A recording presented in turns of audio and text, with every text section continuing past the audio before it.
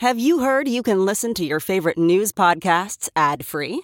Good news. With Amazon Music, you have access to the largest catalog of ad-free top podcasts included with your Prime membership. To start listening, download the Amazon Music app for free or go to amazon.com/ad-free news podcasts. That's amazon.com/ad-free news podcasts to catch up on the latest episodes without the ads. Hey, it's Kaylee Cuoco for Priceline. Ready to go to your happy place for a happy price? Well, why didn't you say so? Just download the Priceline app right now and save up to 60% on hotels. So whether it's Cousin Kevin's Kazoo Concert in Kansas City, go Kevin, or Becky's Bachelorette Bash in Bermuda, you never have to miss a trip ever again. So download the Priceline app today. Your savings are waiting. Go to your happy place for a happy price.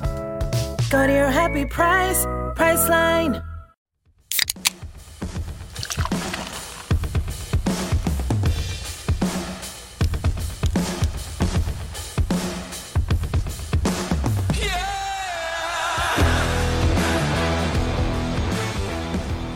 What is up, everybody? Welcome back to another episode of the Bootleg Football Podcast. It is Colts Day 3 of our AFC South Division preview this week. They are the first division we're tackling this summer. 3 teams into it, and this is the one that I think, out of every team in this division, is the most intriguing.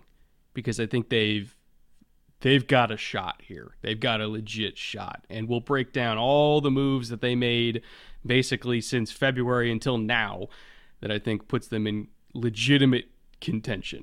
But before we get into all that, EJ, buddy, my wonderful co-host, how you doing? What are you drinking tonight? I'm excited. I've been waiting for this one. This is a team I want to talk about and have wanted to talk about for a while. We've enjoyed talking about them for a couple of years, and I think they made a move that could put them over the top potentially. So this will be an exciting episode. There's going to be energy for this one. I'm drinking limoncello LaCroix, keeping the whistle wet. What do you have? Oh, as usual, I'm actively trying to kill off this bottle of Basil Hayden Dark Rye. I'm working on it. Basically just Manhattan in a glass. It's a Manhattan I don't have to make because it's rye mixed with port, which tastes exactly like bitters, vermouth, and whiskey. How about that? So if you're a fan of Manhattans and you don't feel like making a Manhattan, just go get a bottle of this, pour it over ice, you're good to go. It's really, really good stuff. Lazy man's Manhattan. It's perfect. Exactly. But not to delay any longer than we absolutely need to, because I can already tell this is going to be a meaty show just based on our pre-show and talking about this team. I do not want to extend this intro any longer than it needs to be. So first things first, as with all other teams, let's do a little bit of a 2021 recap, set the stage for everything that's happened since then. The Colts did go 9-8. They were one of the teams that barely missed out on the playoffs. And when I mean barely, I mean barely. Last 5 games of the year, they went 3-2, and last 2 games of the year, they went 0-2. They were sitting pretty, on track for 11-6. That's all they needed to make the playoffs. They just needed to win those last 2 games. In fact, if I remember correctly, they only needed to win 1. If they beat the Raiders in Week 17, they would have been in. They didn't, and so it's like, if they beat the Jags, number 1 overall pick Jags, they'll be in. Couldn't do that either. Carson Wentz completely fell apart, which was the main reason why they got rid of him 1 year after spending a first-round pick to acquire him. It was a mess. And I think even though they did finish second in the division and they, quote-unquote, should have been a playoff team, the fact that they had a better road record than home record, combined with the fact that they had an epic 2-game collapse to finish off the year, that was a rough ending to the season. And we kind of saw it coming. I think that's the sad part about it. I'm trying to be diplomatic here. The day they traded for Carson Wentz, I think you and I knew that something like that was going to happen, because that's what's been happening to Carson Wentz for 3 straight seasons. They deserved it. We can sugarcoat it all we want. We can talk around it, but they made their bed. Like, Chris Ballard set this in motion. I know that they were hoping, we talk about ceilings and floors. They were hoping to hit a ceiling, which was not Carson Wentz's all-time ceiling. I don't think they ever had that in mind, but they had a level of competency in mind which would have gotten them those last 2 games. And if you're the Colts faithful, you could say, but, if he just, well, yeah. But I think we thought the more likely outcome was what happened, was he would play average to decently in stretches, but when it comes down to crunch time and you need your quarterback to win you a game, which is a common occurrence in the modern NFL, neither one of us felt really good about Carson Wentz being that guy. Even surrounded by a very talented Colts team, he's still going to have to make some plays, and he made some, but he didn't make enough. And unfortunately for Colts fans, he didn't make very many right when he needed to at the end of the year. And it caused them to move on, and I would say rightfully so. We wouldn't have made that move in the first place, but better to cut a mistake short than hang on another year and say, no, we can fix him.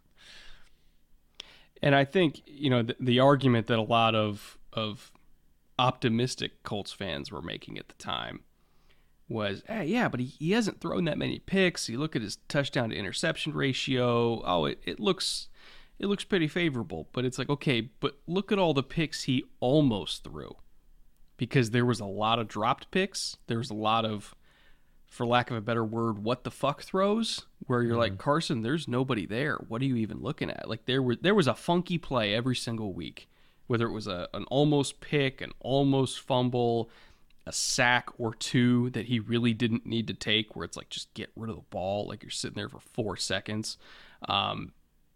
There was a lot of mistakes that didn't necessarily show up on the stat sheet, that if you watch the games, you could see that he was throwing away 1 or 2 drives a game. And in the NFL, throwing away 1 or 2 drives a game is liable to get you beat, which is exactly what happened towards the end of the year. So I get the whole touchdown to interception ratio argument, but you also got to look at the picks that he got away with, or rather the lack of picks that he got away with, and that was a rather substantial number if you're just watching him play. The interceptions weren't terrible. He only threw 7. And in the NFL, as many passes as get tossed around on every Sunday, that's not a lot. Like 7 interceptions isn't bad. You can live with 7 interceptions from your quarterback. But he only threw 27 touchdowns. Right? And you might say, well, 27 touchdowns, that's a bunch. In the modern NFL, it's really not. There were decision issues. There were certainly plays left on the table, guys open that he didn't hit. There were times when he threw to nowhere or to open space, and you just held your breath, kind of gasped, like, oh, there's 3 defenders there. What was that? Oh, man. That's not going to show up on anything, but that's a negative play. You basically burned that play. You didn't get anything for it, and it had a high risk factor. Yeah, the stat sheet looked a lot better than the games did. There's a reason why they moved off him after 1 year. And I think ultimately they made the right decision. Now, the people in power that did make both of those decisions, both to acquire him and then to almost immediately jettison him, they are still in the building, thankfully, because that one admitted mistake aside, I think this has been a very stable, well-run organization. Chris Ballard, he's year 6 on the job already. It seems like just yesterday we were talking about him as one of the bright young stars of the league, and now he's a wily old vet. Frank Reich in his 5th year already with the Colts. Again, I feel extremely old because I remember like it was yesterday. Josh McDaniels was going to be the Colts head coach, and then all of a sudden he wasn't, and now Josh is with the Raiders. So it's been a long and winding 5-year road. It's kind of a thing with the Colts, right? Oh, we're going to do this. Oh, it doesn't work out spectacularly for some reason. So, we're going to plan B, and plan B is better, right? Yeah. Somehow. Like Josh McDaniels. Oh, he's going to sign. He's going to back out. Oh, no. And they sort of back into Frank Reich, and everybody, I think, even at the time was like, this might low-key work out better. And last year, we're going with Carson. Carson's going to be our guy. We're going to trade a first-round pick for him. We believe in him.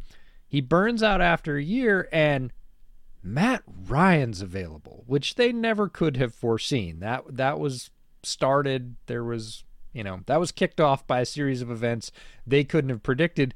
But here they are again, able to capitalize. And not unlike Frank Reich, I think we both think the Matt Ryan thing is going to work better than the Carson Wentz thing, just like Frank Reich is going to be better off in the long term than McDaniels was going to be as the head coach. But this is what the Colts do. They benefit from sort of going hard at plan A. Plan A either doesn't work out at all or works out for a very short period of time. They move quickly, and plan B turns out to be the better in the long term. Yeah, it's fascinatingly frustrating how lucky this franchise can be sometimes. Peyton hurt himself. We got to move on. All right, who's on the board? Oh, Andrew Luck. Okay. Oh, yeah, that guy. Yeah, that guy. Yeah, I hate him. I hate how successful this team is, because they ruined my childhood, and I'll never forgive them for that. Now, coaches under Frank Reich, Marcus Brady, year 5 in Indy, he came in alongside Frank Reich as their assistant quarterbacks coach at the time, went up to quarterbacks coach. Now he's in year 2 as offensive coordinator. Gus Bradley, year 1 as DC. He's become kind of like a mercenary DC at this point, kind of moving from AFC team to AFC team, especially in the AFC South. I think this is his 3rd AFC South team, if I recall correctly. At least 2nd AFC South team in the last 5 years.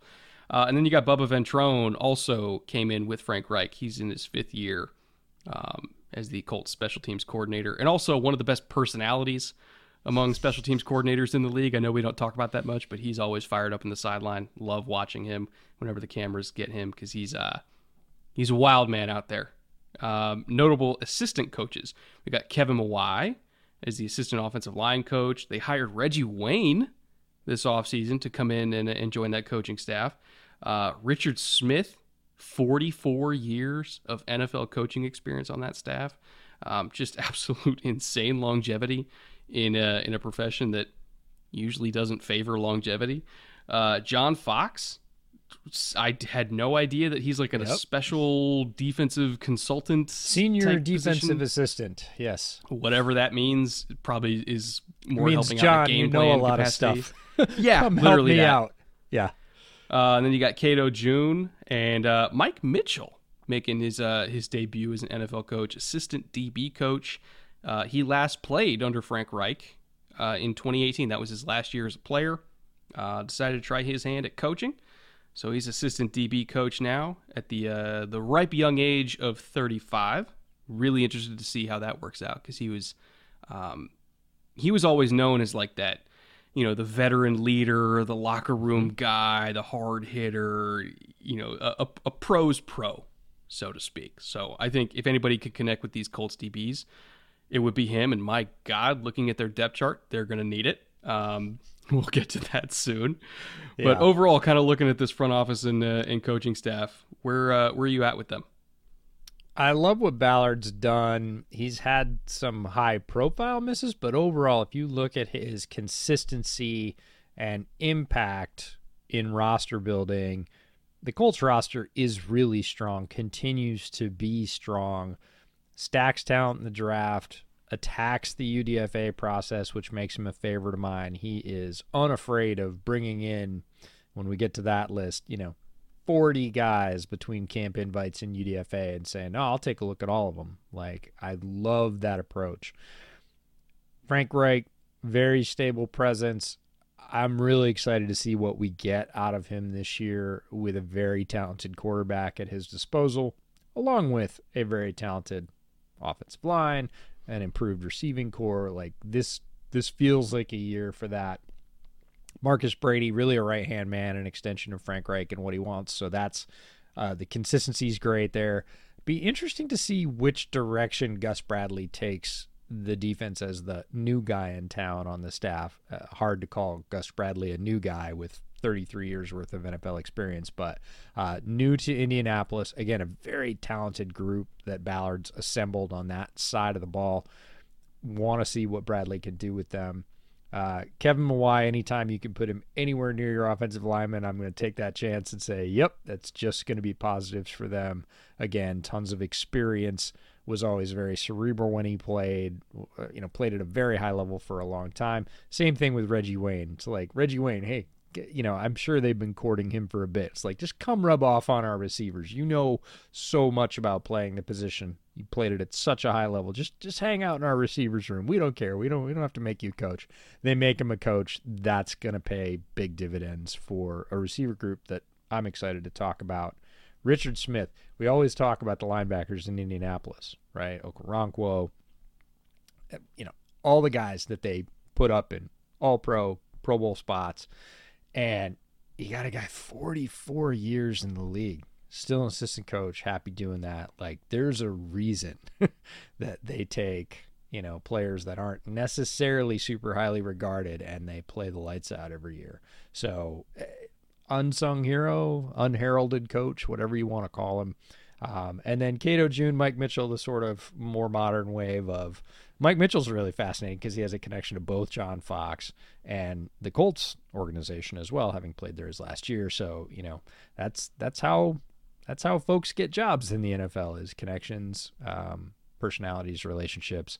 And it'll be really interesting to see this sort of old guard of John Fox and Richard Smith handing that knowledge down to the Cato Junes and the Mike Mitchells and seeing that continuation go forward.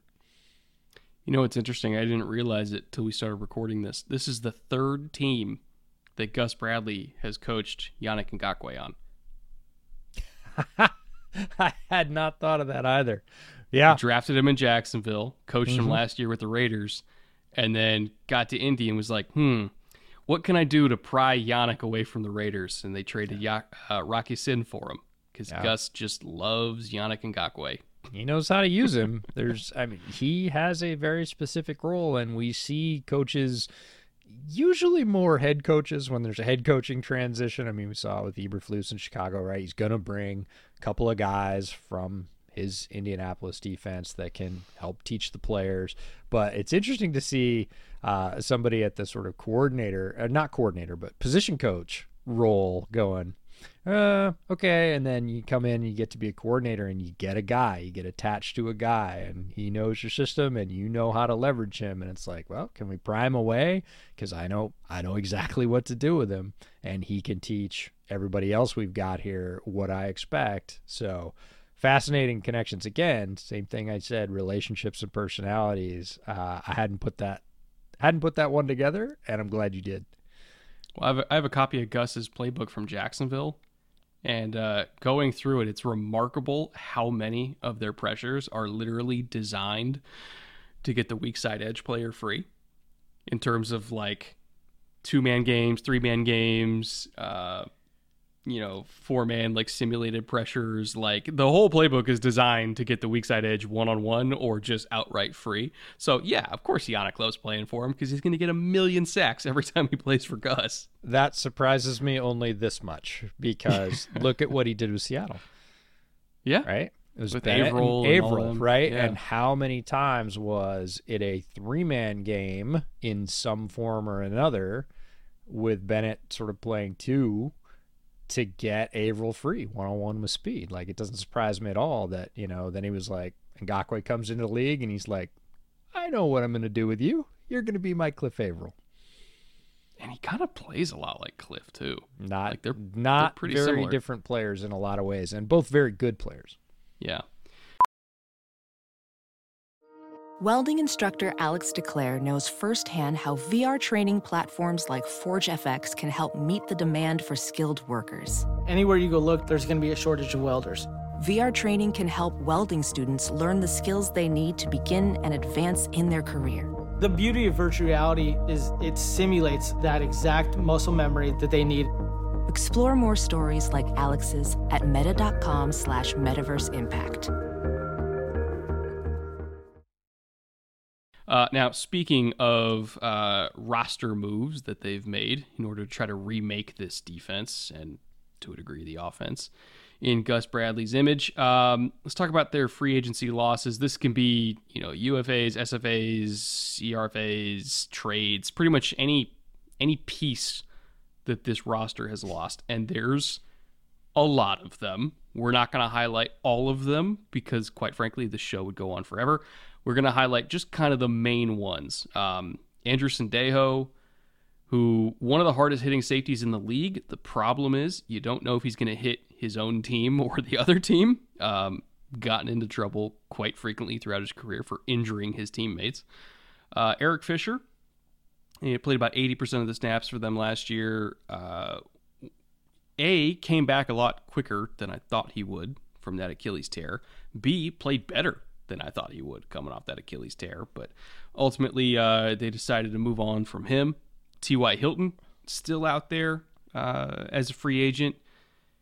That one I'm a little bit surprised by. I thought somebody would have kicked the tires on him by now. Maybe he and his agent are waiting for an injury to happen in camp. Obviously, they've seen what happened to the wide receiver market, so his price has gone up since February. I don't think retirement is an option here. I haven't heard anything about T.Y. wanting to retire. I do think it's just they're waiting to see what happens in camp. Xavier Rhodes, same kind of thing. Waiting to see where an opening opens up. He's 32, so he's on the older side for a corner, but I do think there's still a little bit of gas left there. They lost Al-Qadim Muhammad, who was one of their top 3 or 4 pressure getters last year. They lost him to the Bears. He played like 75% of their snaps.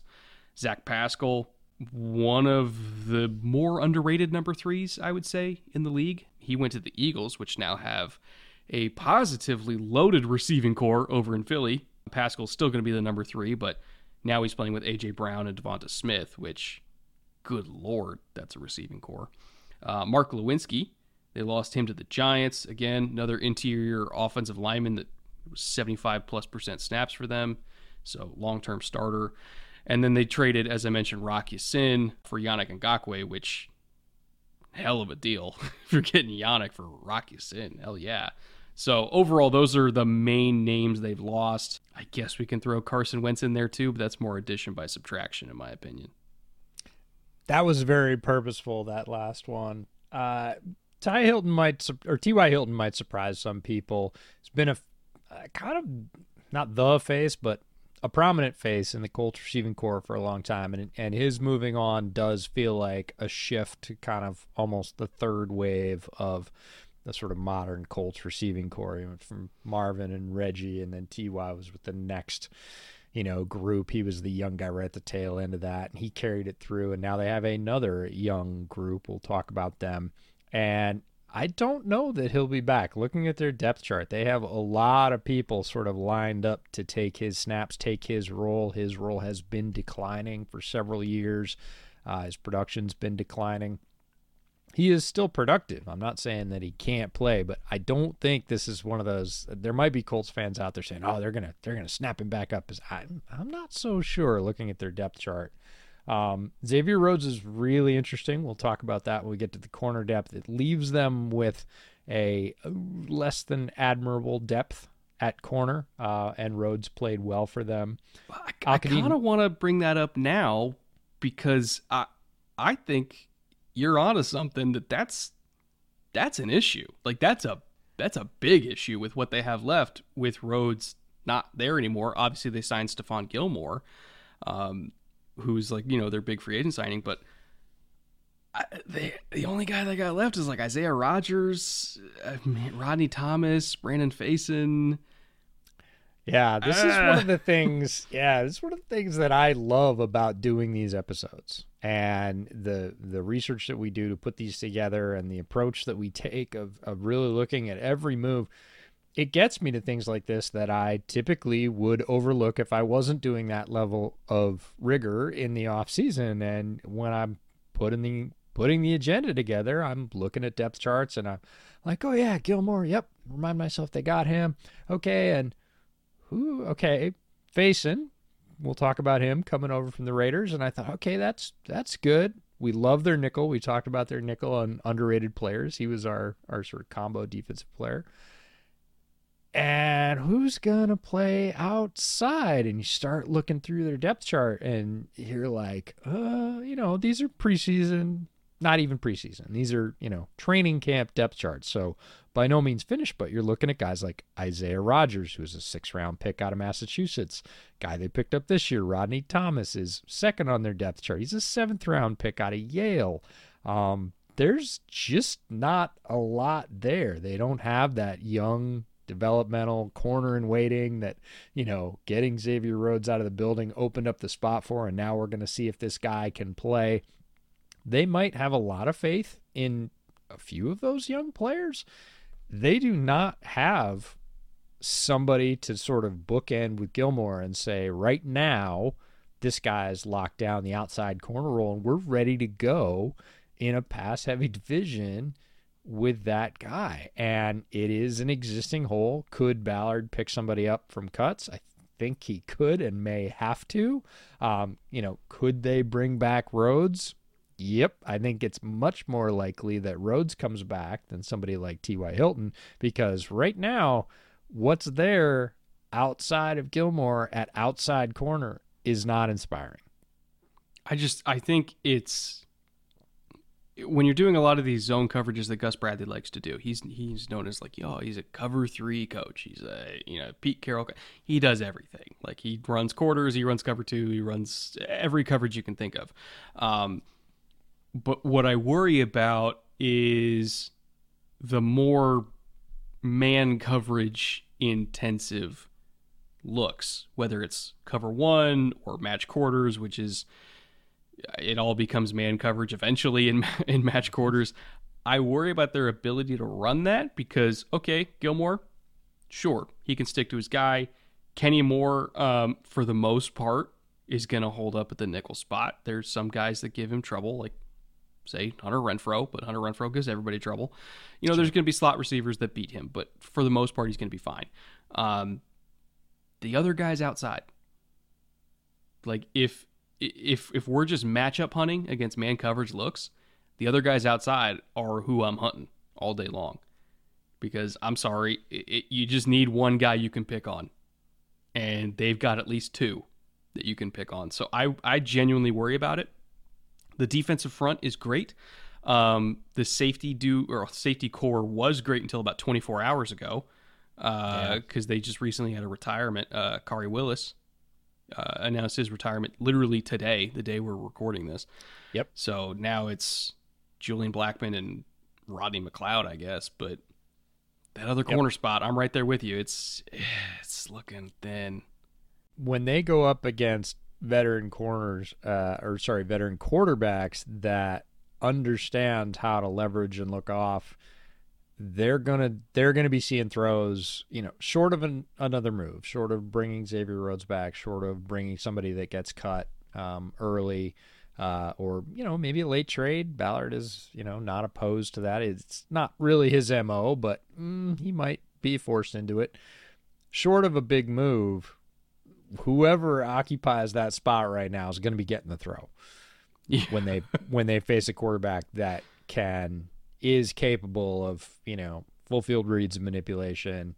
They're going to look the safety off the other direction so they get a favorable matchup, and they're going to throw that way until whoever is in that spot proves that they can hold up. Then they'll start spreading it around a little more. But, man, in the NFL, if you can make it work, you just keep making it work until they can stop you. And the Colts are going to have to prove from that other corner spot that they can stop people. I'm not sure they have that guy on the roster right now. They might, but it's in no way certain. Ophthalmologist Dr. Strauss has seen firsthand how the metaverse is helping surgeons practice the procedures to treat cataracts. Cataracts are the primary cause of avoidable blindness. He works with a virtual reality training platform developed by Fundamental VR and Orbis International to help surgeons develop the muscle memory they need. The result? More confident, capable surgeons. And even more importantly, patients who can see. Explore more stories like Dr. Strauss's at meta.com/metaverseimpact. Now, in terms of their own players that they retained, rather short list here. Pretty much the only one I really want to touch on is Mo Alley-Cox. He's one of the tougher covers at the tight end position, in my opinion, because he is so damn big that you kind of need like a specialized body to handle him. 6'6", 6'7", frame, super long arms, really, really deadly in the red zone. They basically drafted an exact replica of him that happens to be a little bit faster, but it's better than having one 6'7" tight end, having two of them. So I thought that was a great deal for them. Plus, he costs less than $6 million a year. Hell yeah, for somebody that tough to cover. All right, I'm going to introduce some game theory here. Familiar with game theory, right? Yeah, mildly. Yeah. I'm not a math guy, but mildly familiar. You figure out the rules and you exploit them, right? You look for weaknesses where you're pushing against not other people's strengths, but you're grabbing assets that they don't favor as highly. And this signing, this one, Mo Alley Cox, re-signing, made me take a look, and I thought, So I ended up looking at some other offensive stats for the Colts, and I thought, you know what? The Colts are one of the few teams that would make Mo Alley Cox their one. He is their TE1, unquestioned. The deal says that. The offensive usage says that. Again, if you watch the Colts play, he is their one, and they are happy about that. They are not trying to get a Jason Kelsey type. Like, they would take one if you dropped in their lap, but that's not what they're hunting with, which a lot of the rest of the league is hunting for, right? We want a very dynamic receiving tight end that we can use all over the field. And the Colts are saying, no, we like Mo Alley Cox, and he's not that player, right? He's a huge post-up threat. He's really tough down the seam, amazing in the red zone, but he is not that full dynamic tight end. And so I started looking, and I thought, okay, let's take a look at the receiving stats based on that, which is different. So, second leading receiver for the Colts last year. I think we both know who one was, one of our favorites, Michael Pittman Jr. Who's the second leading receiver for the Colts? Who do you think is the second leading receiver for the Colts last year? Probably Pascal. You would think that. I would think that too. I did think that before I looked. It's not. It's Jonathan Taylor. So Pascal has to be third. Yeah. So Pascal has to be third, right? I mean, because it's Zach Pascal. We both really like Zach Pascal. I think he's terribly underrated too, and will be a great addition in Philly. Was surprised that he signed for as little as he did. Actually was hoping the Bears would make a run at him because he was going to be low priced and I think maybe a little bit underappreciated and effective. So he's got to be third, right? No? Nope. Naheem Hines was third. What? So it was basically we're throwing a Michael Pittman and running backs, and that's it? Throwing to Michael Pittman 88 times, Jonathan Taylor 40, Naheem Hines 40, and Zach Pascal 38. And the next one, fifth, is Jack Doyle. Now, okay, I have so many vivid memories of Mo Alley Cox catching footballs. How many did he catch? 24. Shut the fuck up. 24 catches, 316 yards, 4 touchdowns. So pretty efficient in terms of, you know who that reminds me of? A certain tight end that came out of Ohio State who we all saw catching a lot of touchdowns and went, oh man, he caught a lot of balls. And you look and he caught 33 balls in 2 years. Yeah, Ruckert. Yeah. But in terms, back to the offensive difference in game theory and saying we're going to do this a little bit differently than the rest of the league. Rest of the league, we're like, you need 3 wide receivers, right? You got to be 3 wide receivers deep in the modern passing NFL. You got to have a prime receiving tight end. The Colts go, no, we're going to pay Mo Alley Cox. Different body type, different type of guy. And when you start looking at their offensive distribution, we were talking about a team very recently in one of our last 2 pods that was really kind of a one receiver system. The Ravens? Where it's now it's going to be Rashad Bateman, 3 tight ends, 3 running backs. Right. It's going to be Rashad Bateman. It was Hollywood Brown. And I'm like, the Colts are the Ravens on offense. They have Pittman, clearly their number 1. They have 2 tight ends in their top 5. Jack Doyle and Mo Alley Cox is the 6th. They have 2 running backs, very Ravens-like in terms of throwing, and their 3rd wide receiver is 4th in catches, right? Not even all that many targets for Pascal, only 38 receptions. And I started to think, if you told me that the Colts offense was the Ravens offense, I would have gone, nah, it's not. And it very well may change with a prominent addition we're about to talk about at quarterback. But in terms of last year, the Colts are the Ravens. They have one receiver they throw to a lot. They throw to their tight ends and backs after that. And the next wide receiver is down the list. He's 30-something catches. That is fascinating. Again, because the passing games are structured so differently. Totally differently. But you look still at having who the they distribution. Pay. Yeah. You look at who they pay, what their personnel is. They've always had a very strong running back room, just like the Ravens, 3 and 4 deep, one of the deepest running back rooms in the league for the past 3 or 4 years. And the fact that they take this, I would say, non-traditional tight end type, not only do they, up him and make him the one, they double down, like you said in the draft. They go get another one of him. They don't try and balance him with they don't go get Chig, right, and get the speedy receiving tight end. They go get Jelani Woods, who is another, it's a faster version of Molly Cox. So it's not like they don't like what they have and they're just going, well, I guess we just have to deal with the parts. Like, this vision, Ballard's been there long enough, is in place. It's in lockstep with a coach who's also been there long enough. And they're like, we're going to do it with one big primary wide receiver, a bunch of tight ends we like, a bunch of backs we like, and we're going to be somewhat Ravens-like in our, in the end result. Like you said, the passing games are structured very, very differently. But in the end, in terms of personnel and results, the Colts look a lot more like the Ravens than you might think. As you write your life story, you're far from finished. Are you looking to close the book on your job? Maybe turn a page in your career? Be continued at the Georgetown University School of Continuing Studies. Our professional master's degrees and certificates are designed to meet you where you are and take you where you want to go. At Georgetown SCS, the learning never stops, and neither do you. Write your next chapter. Be continued at scs.georgetown.edu/podcast. Well, let's talk about the structure of that passing game. When we look at their free agency additions, again, very large chart here. Phillip Lindsay, he's also a competent receiving running back because they have a whole bunch of those. Comes over from Miami, so he's going to be their third running back, I would imagine. We talked about Stephon Gilmore. We talked about Faison. We talked about Yannick. We talked about McLeod. I want to talk about Matt Ryan and the structure of this passing game because he is accurate enough and he is a quick enough decision maker where he can take advantage of having 2, 6, 7 tight ends and basically just read the leverage and throw it up.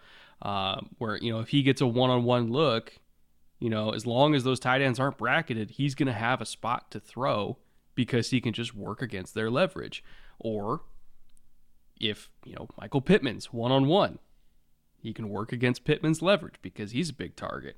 Or Alec Pierce. It's got to be like the tallest collection of receivers in the entire league because you have 2 wide receivers that are 6'2", 6'3", and up, 2 tight ends that are over 6'6". Jonathan Taylor is not like the tallest running back, but he's big, so he's hard to bring down.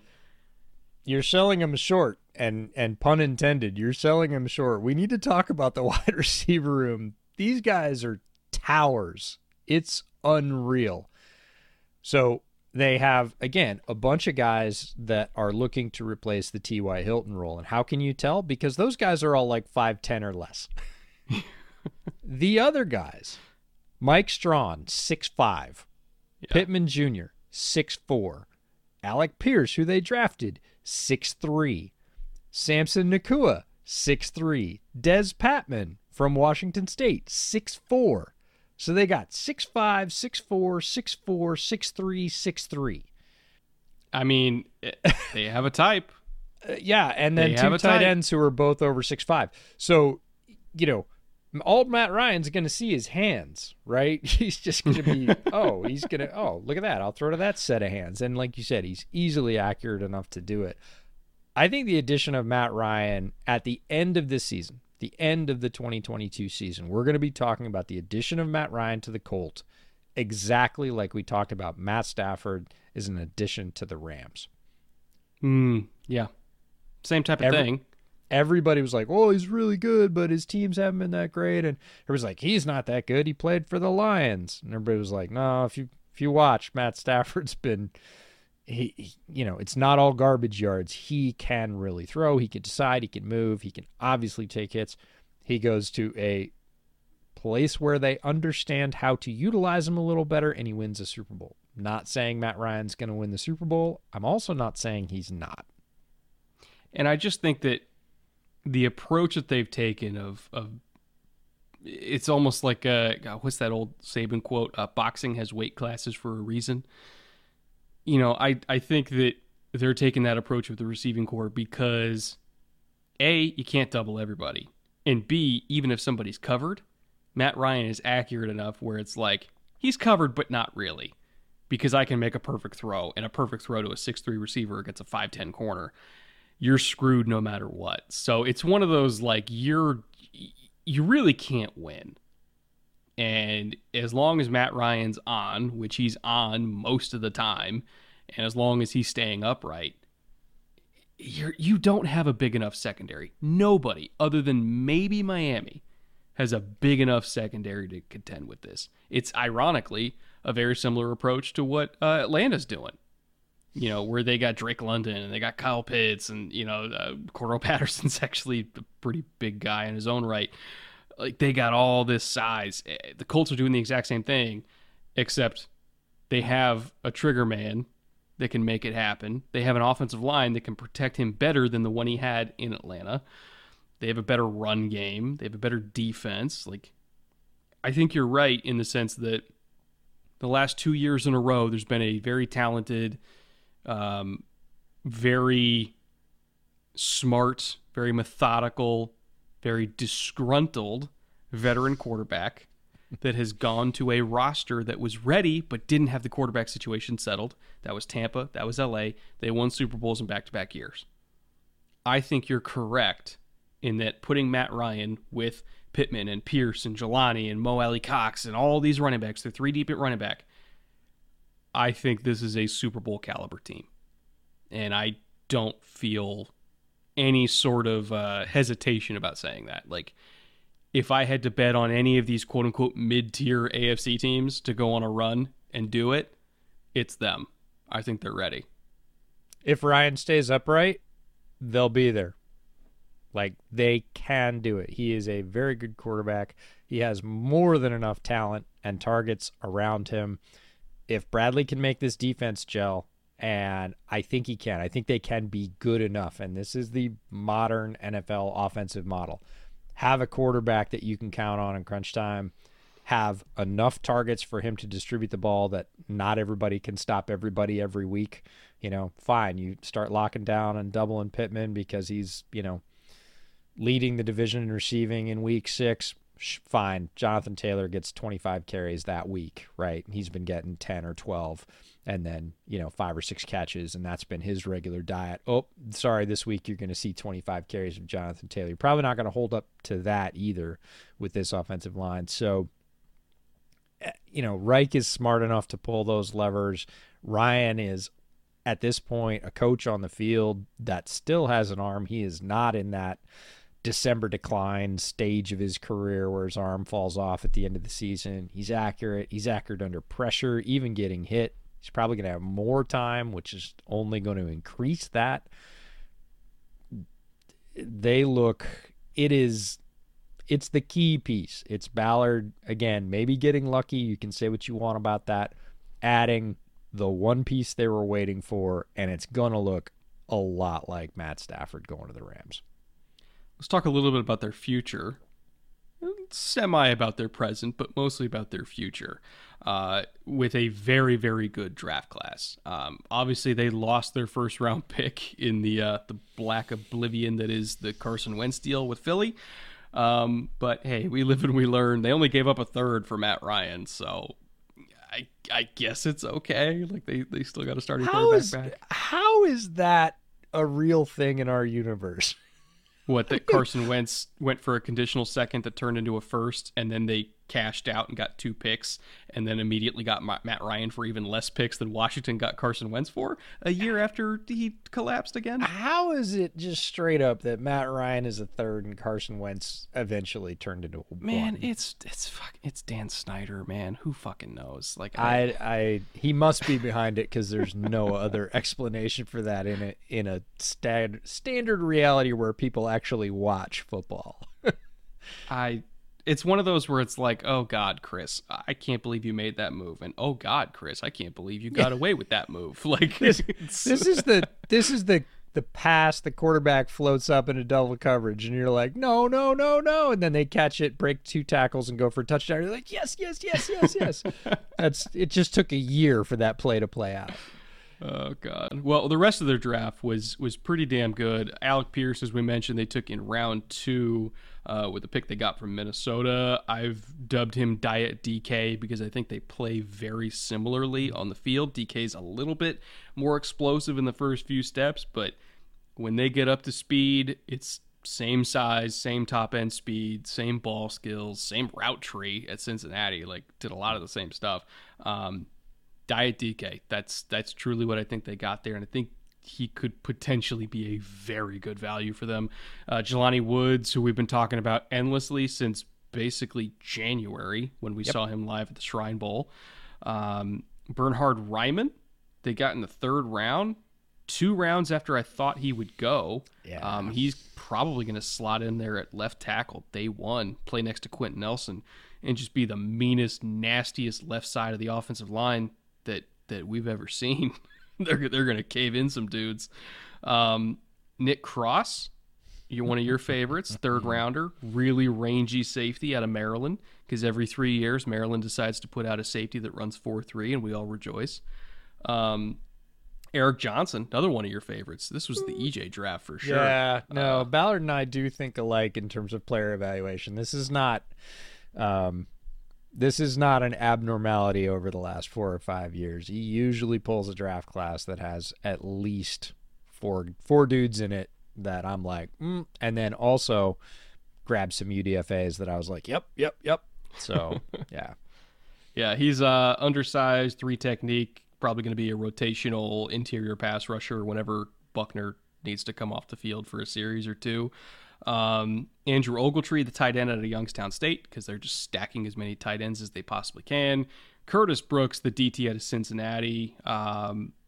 I'll be honest, I did not do Curtis Brooks. I did a lot of Bearcats, did not get around to doing Curtis Brooks. Rodney Thomas from Yale, I also did not get to, because even though we have of course 2 you did Rodney terabytes Thomas. of film. No, Yeah. That's the thing, is like we have 2 terabytes of film and none of it was Ivy League. There is some Ivy League on there. I watched some of the Ivy League, but like We again, had Ivy League on there? Really? Yep. What's There's a whole folder. You missed that, huh? Well, it's not like I had time to get to them anyway, but still. I know. But still, 7th round corners out of Yale. We didn't get to them. But strangely enough, right now, if you're talking about a provisional depth chart, Rodney Thomas, a 7th rounder from Yale, is 2nd on that outside corner depth chart. So let that sink in. Yeesh. But the top of this draft is just nails. Like Alec Pierce is what he is and probably can get better. Tremendous athlete, great size, great leaping ability. Yeah, you can say limited route tree, but very good speed. Yes, most of it's vertical, but that works. We've seen T. Higgins run it. He's a faster version of T. Higgins, right? Coming out, and T. Higgins worked out just fine when he got landed in a spot with a good quarterback. Well, guess what? Alec Pierce is going to benefit from landing in a spot with a very good quarterback. Jelani Woods, we've talked about a ton. Bernhard Raimann lasted longer. I'm not sure why. Both you and I were very high on him. Athletic upside, tremendous improvement throughout the season. Still young in the position, has potential to be a long-term, very talented left tackle in the league for a long time. Nick Cross, not only is he fast, built like a brick shithouse and hits like one too. Like, he is a hammer. He will not let up. He is a guy that is going to fit right in a Gus Bradley defense, right? He's going to be the hitter. And plenty of range to boot. Eric Johnson, kind of undersized, but kind of not. Like, he's a big dude, very, very quick. Penetrator, 3-tech, all day long. You want him there to generate those pressures, to, again, stir the drink and let the other people clean it up. I think he's going to be effective doing that in spots as a rookie. The rest is just depth, but I'll just put the sort of trust Ballard stamp on that those guys are going to hang around, eventually eat downs for the Colts, because that's what Chris Ballard does. So I would say a very successful draft. If you're just grading off the top, like straight 5 picks, straight fire. Like, all players were really liked. Good fits within the system, good value. He didn't reach for any of them. So didn't have a first round pick, still came away with 5 players that are, have solid path to playing time, contribution right away. That's a very successful draft, and not an anomaly for a guy like Chris Ballard. These 7 names will all be rotating in pass rush situations for the Indianapolis Colts. DeForest Buckner, Grover Stewart, Kwity Paye, Yannick Ngakoue, Dio Digbo, Eric Johnson, Tyquan Lewis. Good Lord. Hello. Yeah, that don't go is down not... by 2 touchdowns against Indy. Your quarterback will die. Yeah, they're going to pin their ears back and absolutely come. And they have lots of ways to do it. And Gus Bradley is very good, as we talked about it, scheming one guy free. And there are at least 4 guys on that list that if you scheme them to come free, your quarterback is going to have words for you when he comes over to the sideline, if he can still walk. So this is a team that's, again, I don't want to call them one piece away. They were definitely a quarterback away. And yeah, they have a couple other places to fill in, but this roster is on par with the Clevelands of the world, that we've talked about as having, like, before last year's draft, we said the Browns had like 1 hole and it was inside linebacker, and they went and got 2. Ballard's continual work to keep this roster refreshed, to turn it over, to grab talent in every way that he can, trade, draft, free agency, has kept it to the point where they can just continue to kind of reload with their system, guys they like, and, you're going to get a defensive front that looks like that in waves. And, oh yeah, by the way, their linebacking core is really freaking good too. So their front 7 just loaded up. Secondary, again, the addition of Nick Cross helps a lot, especially after today's news with the retirement. But they just keep stacking them. Ballard is a build inside out guy. He is a old school build the offensive line, build the defensive line. We see that in his roster, his current existing roster, and we also see that in his choices. Speaking of that linebacker group, I don't know if you're aware of this, but I want you to make you aware of it when I read through these UDFAs, which they got a shit ton of UDFAs. It's notable because it's this freaking long, and if I get to Jay on time, I'm going to have him do it like really fast and then say, okay, play it back slower, because there's like 45 names on this list. And there's a lot of good ones. I mean, Max Borghi from Washington State. He didn't even stick. Is he gone already? I looked him up. He didn't even stick, which is not surprising. Nothing against Max Borghi. I really like Max Borghi, actually. I think he's a good player. He didn't even stick because they brought in 4 UDFAs on top of, again, what I said earlier in the show was one of the most stacked running back rooms in the NFL over the last 3 or 4 years. They've been legitimately 3 to 4 deep in the running back room, and they brought in 4 UDFAs. I love that. Some people are like, oh, we don't need to. We've already got 4. Chris Ballard's like, nope, I'm going to bring in 4 more, and if one of them's better than you, I'm going to keep them. And he kept 2 from the UDFA group, but Borghi didn't even stick, and Borghi's a talented guy. That's what happens when you build a really good deep roster. You bring in talented people, and they don't stay. Well, so I'm looking at it right now. At least Devonta Price is still there. CJ Verdell's still there. Both of those guys stuck. But their top 6 running backs is Jonathan Taylor, Nyheim Hines, Phillip Lindsay, Tyson Williams, who was really good for Baltimore, Devonta Price, CJ Verdell. Like, that's take your okay. Pick. Like, Houston's going to get one of these guys. Like, remember when I mentioned that Houston's going to pick up an extra running back from camp season? Yeah.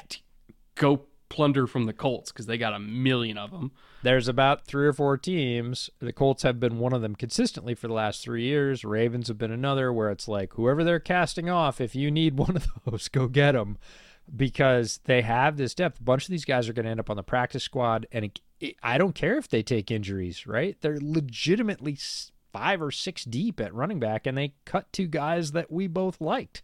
Jermaine Martin from North Carolina A&T was the guy that followed Tariq Cohen and was a really talented guy. He was a camp invite, and Max Borghi was a UDFA from Washington State. Had some health concerns, but was, if we're talking about diet versions, he's the diet CMC.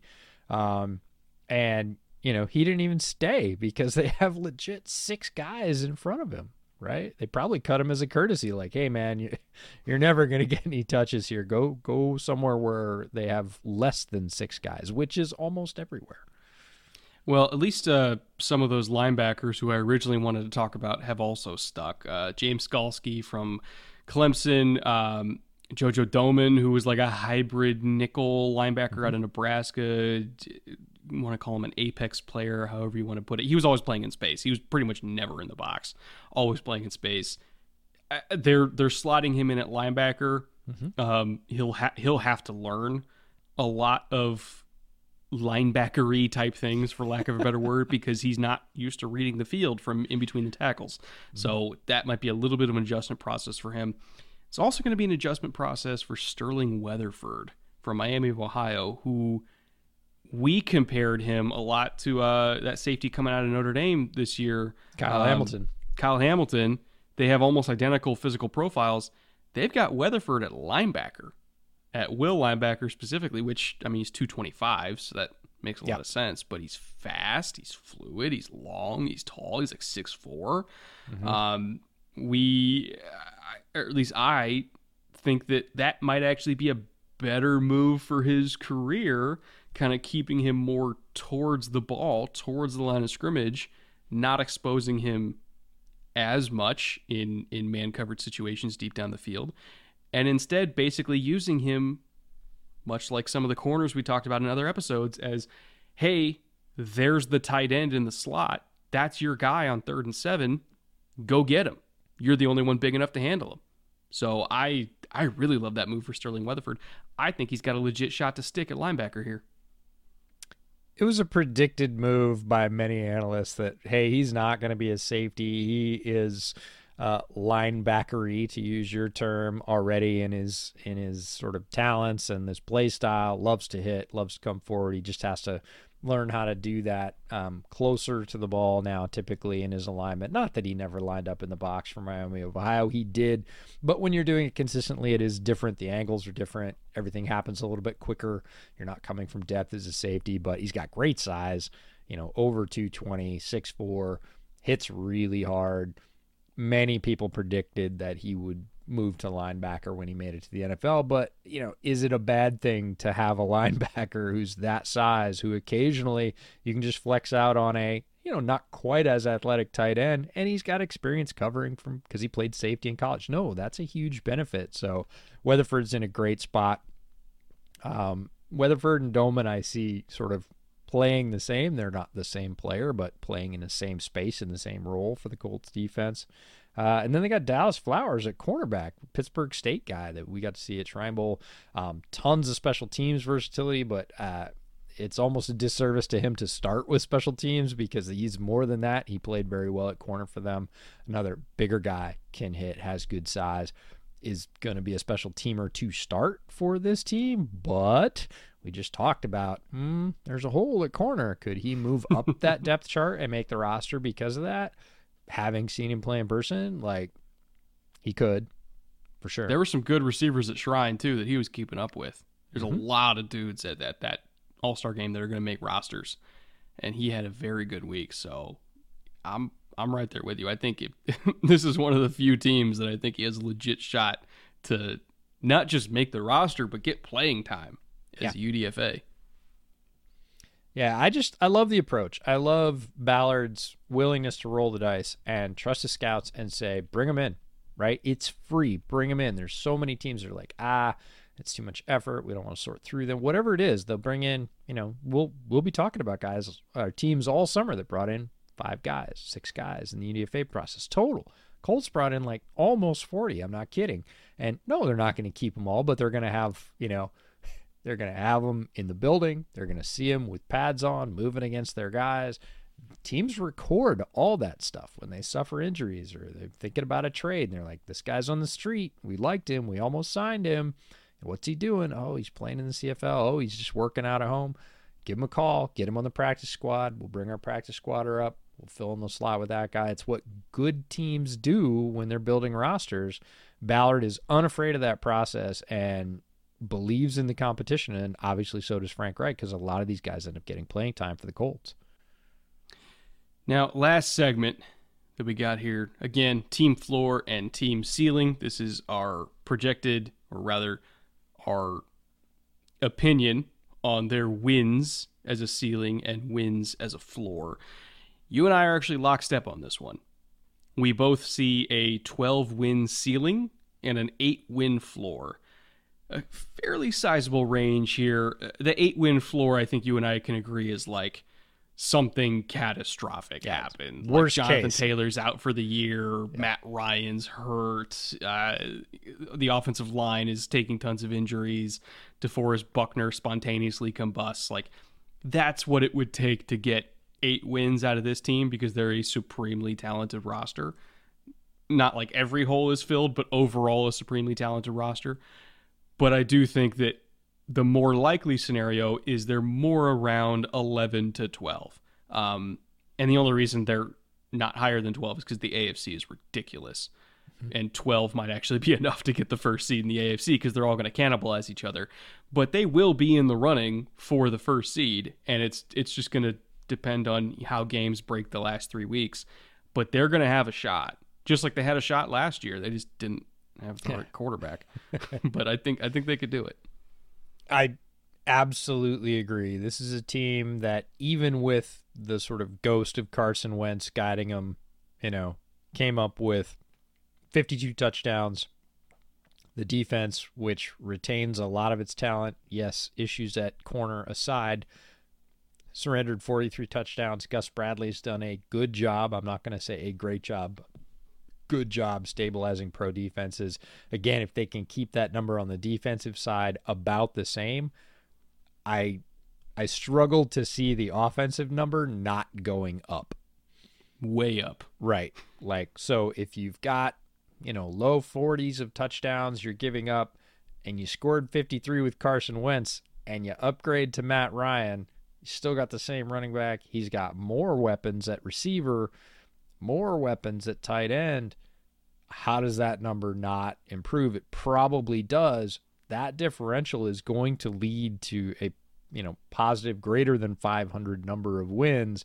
They got 9 last year. It's hard not to see a 3-game improvement with Matt Ryan helming this offense, because it really feels like the missing piece, the key to unlock the roster that Ballard and Reich have created here, the image of the team that they've built. 12 wins seems, could I see more? I absolutely could, but the AFC is going to be really rough. 8 wins is not just one of those things you mentioned happened, like 4 of those things you mentioned happened. If Jonathan Taylor gets hurt, we just talked about it. They have 5 other running backs. Are they as good as Jonathan Taylor? No, they're not. Would they carry the load for what is probably going to be morphing to a more pass-heavy offense? For sure. So 12 wins gets them into the playoffs, and that's what they need. I think they can make noise once they get there as well. 8 wins is, not only did the wheels fall off the wagon, but it's on fire. Just keep in mind, one last stat before we go. Touchdowns scored is heavily dependent on red zone efficiency. They were the 19th ranked red zone offense in the league last year in terms of scoring touchdown percentage of red zone appearances with touchdowns scored, I should say. It was only at 56%, a little over 56%. Keep in mind the Jets were like 1% below them. I mean, they were barely above Pittsburgh. They were barely above Denver. Like, they were not an efficient red zone offense. I have to imagine that number's going up this year. And if they can even just get into like top 12 territory, that's going to make a big difference, and they're going to be one of the hardest teams to beat in the entire league. So It's a game of inches. There's a very narrow margin between great team and missing the playoffs, but I think they made the necessary moves to get there. If they put up points early, and we talked about this earlier with that defense, if this team puts up points early, it's going to be a boat race because their defense is going to eat you if you have to come from behind. I mean, it is built to rush the hell out of the passer, and if you have to pass to catch up, if you don't have Jonathan Taylor on your side, it's not. If they get out to early leads, and they could with Ryan, you're down 10, 13 points going into the second half, look out. Like, you're going to lose. You're going to take damage, and they're not, hopefully, going to take their foot off the gas, or they're just going to run Jonathan Taylor at you all second half, and you don't want that either. So yeah, if you get behind to this Colts team, it's not going to be a fun experience. Very mid-2000s Colts. Peyton getting out to an early league. Freeney and Mathis killing quarterbacks. Edge running all over people. It's very 2006, I must say. They basically just rebuilt that whole vibe. Yep. But, that'll do it for the Colts. We only got one more AFC South team to go, Tennessee, who's probably the other team that I think most people expect to be making the playoffs out of this division. Whether or not they will win the division is up for debate. There's a lot of additions and subtractions we need to go over to kind of make that determination. They're one of the harder teams, not just in the AFC South, but in the AFC as a whole, to kind of read. But we'll get into all that next episode. Thank you all for watching. We'll be back same time tomorrow with that Titans episode. And until then, later. Take care.